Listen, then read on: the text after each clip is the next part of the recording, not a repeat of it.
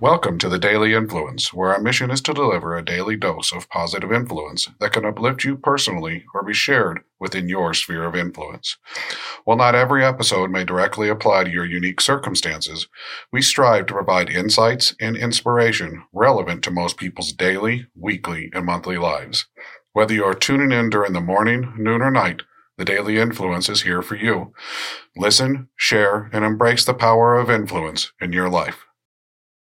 Hey, Brian Smith here with the I and Team series and the Daily Influence.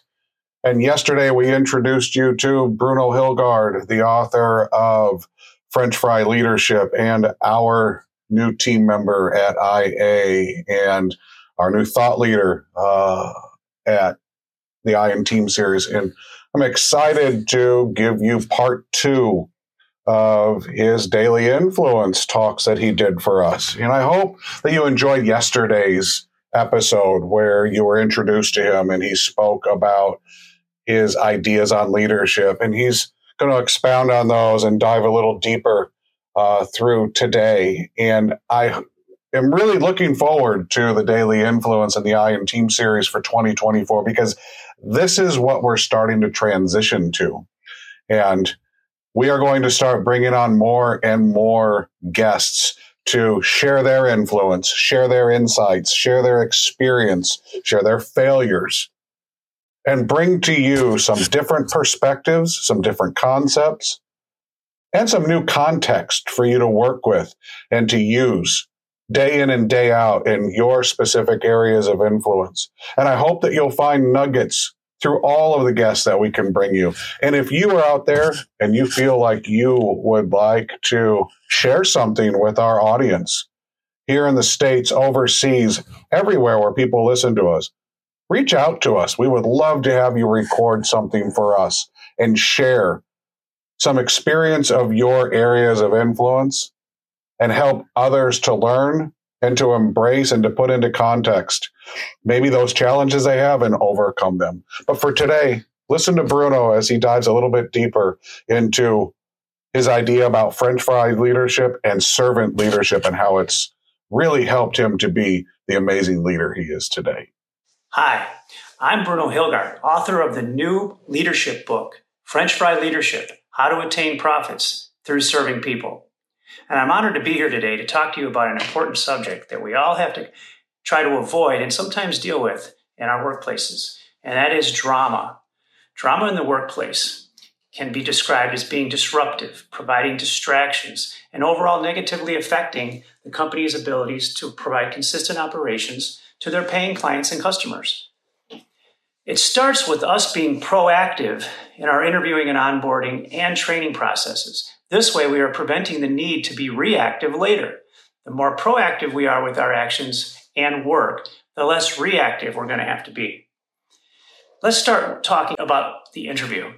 It's important for the interviewer to get a feel for the potential candidate as it relates to their personality and if they're a person that thrives on drama.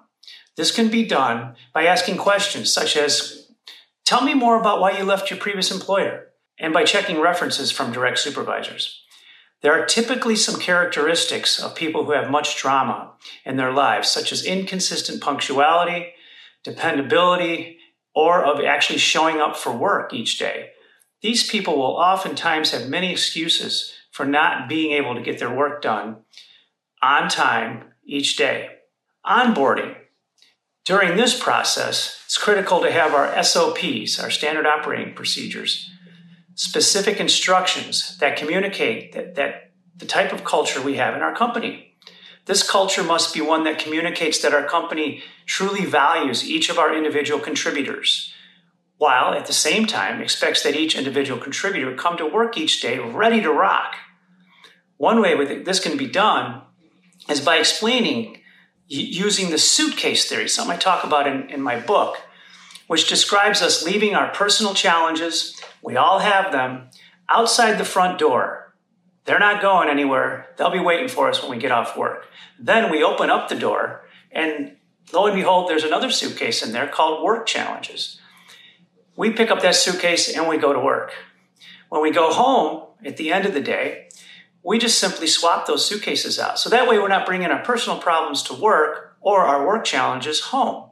Then we also need to ensure that all individual contributors know that their leadership truly cares about them as individuals by letting them know that we believe that people are our number one resource, as evidenced by them knowing that we want to hear from them if they ever have any ideas, concerns, or questions, or problems, which as a great leader, we don't call them problems, we call them opportunities. It's not so much what we say as a great leader, it's how we say it. Our door is always open. This way, any potential drama could be cut off in the beginning by leaders who are not only available to their team members, but they are also approachable. There is a big difference between being available and being approachable.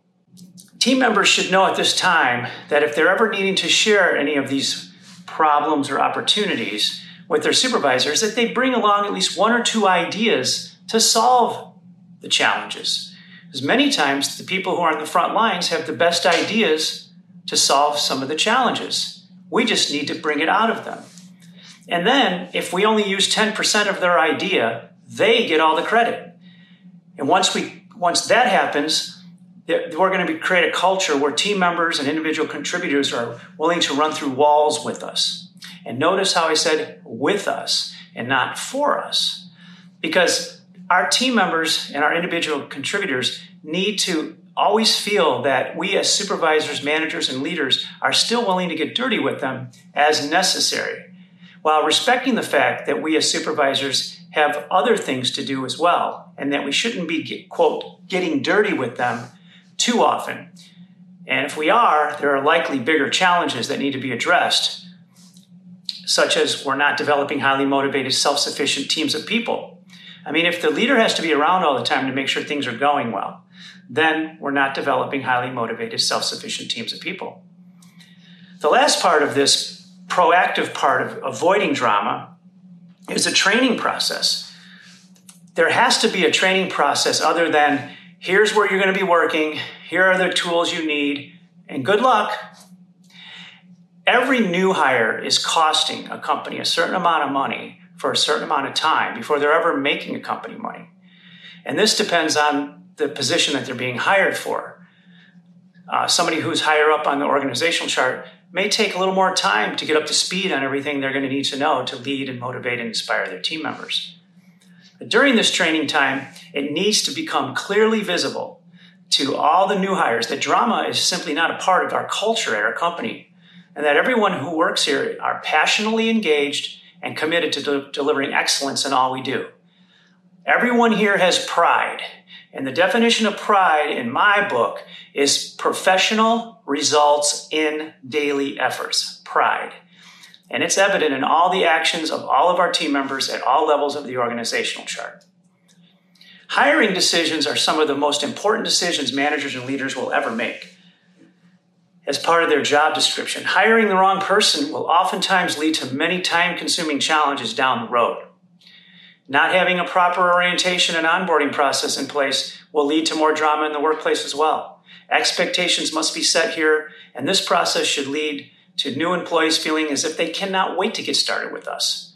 They should be excited about the important, worthwhile work that they are about to start performing with us. And lastly, not having a well-thought-out and thorough training program in place will also lead to drama, as well as increased turnover.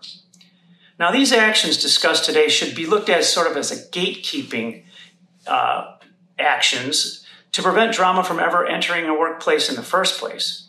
Now, doing all of that does not guarantee that we won't have to deal with drama at times. But so if drama does come up in the workplace, it's very important that supervisors and managers manage it properly so it does not become a bigger distraction. While there's never a one-size-fits-all proposition here, there are some guidelines that all supervisors need to follow. First, never assume anything and don't automatically take sides, even if we are confident that we know who is mostly to hold accountable to the source of this drama. The optics to the rest of the team will suffer if it's perceived that we as a supervisor are taking sides from the beginning. As a supervisor, we have to be prepared to have private individual meetings with each person that this drama is affecting and ensure that we hear all sides. Never assume anything. This is a time to be compassionate without sacrificing company values. It's for sure tricky to handle, and why there's so much emphasis on doing the proactive measures discussed earlier so we don't have to deal with this reactive drama too often. Listen carefully, take notes as needed, provide a specific time that you, the supervisor, will get back to them after you're done investigating this drama. It may require bringing in both parties or all the necessary people who are being affected by this drama to have a group meeting. However, this is also tricky because this can never turn into a bitch session where the supervisor loses control over the situation. Mostly, though, the best approach is to coach each person on ways for them to solve their own challenges by asking them what they think are some best practice solutions.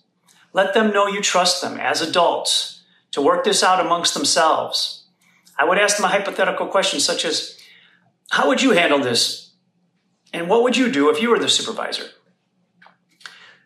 Nobody wants to be a tattletale. Nobody wants to, this isn't kindercare here.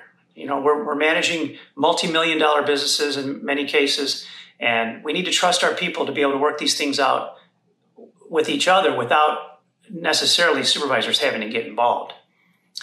In summary, drama in the workplace is something that needs to be avoided as often as possible by being proactive from the start during the interview, hiring decision, onboarding, and then training processes.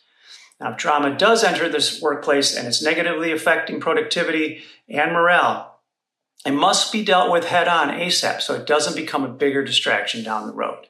I wish you all the best with dealing with drama, hopefully preventing drama in your role as a supervisor or leader in your company.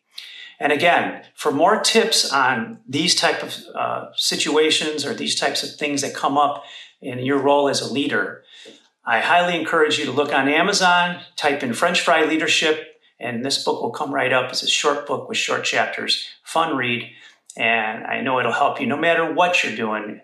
These principles in this book are transferable to any leadership position in any industry. Thank you. Wish you the best.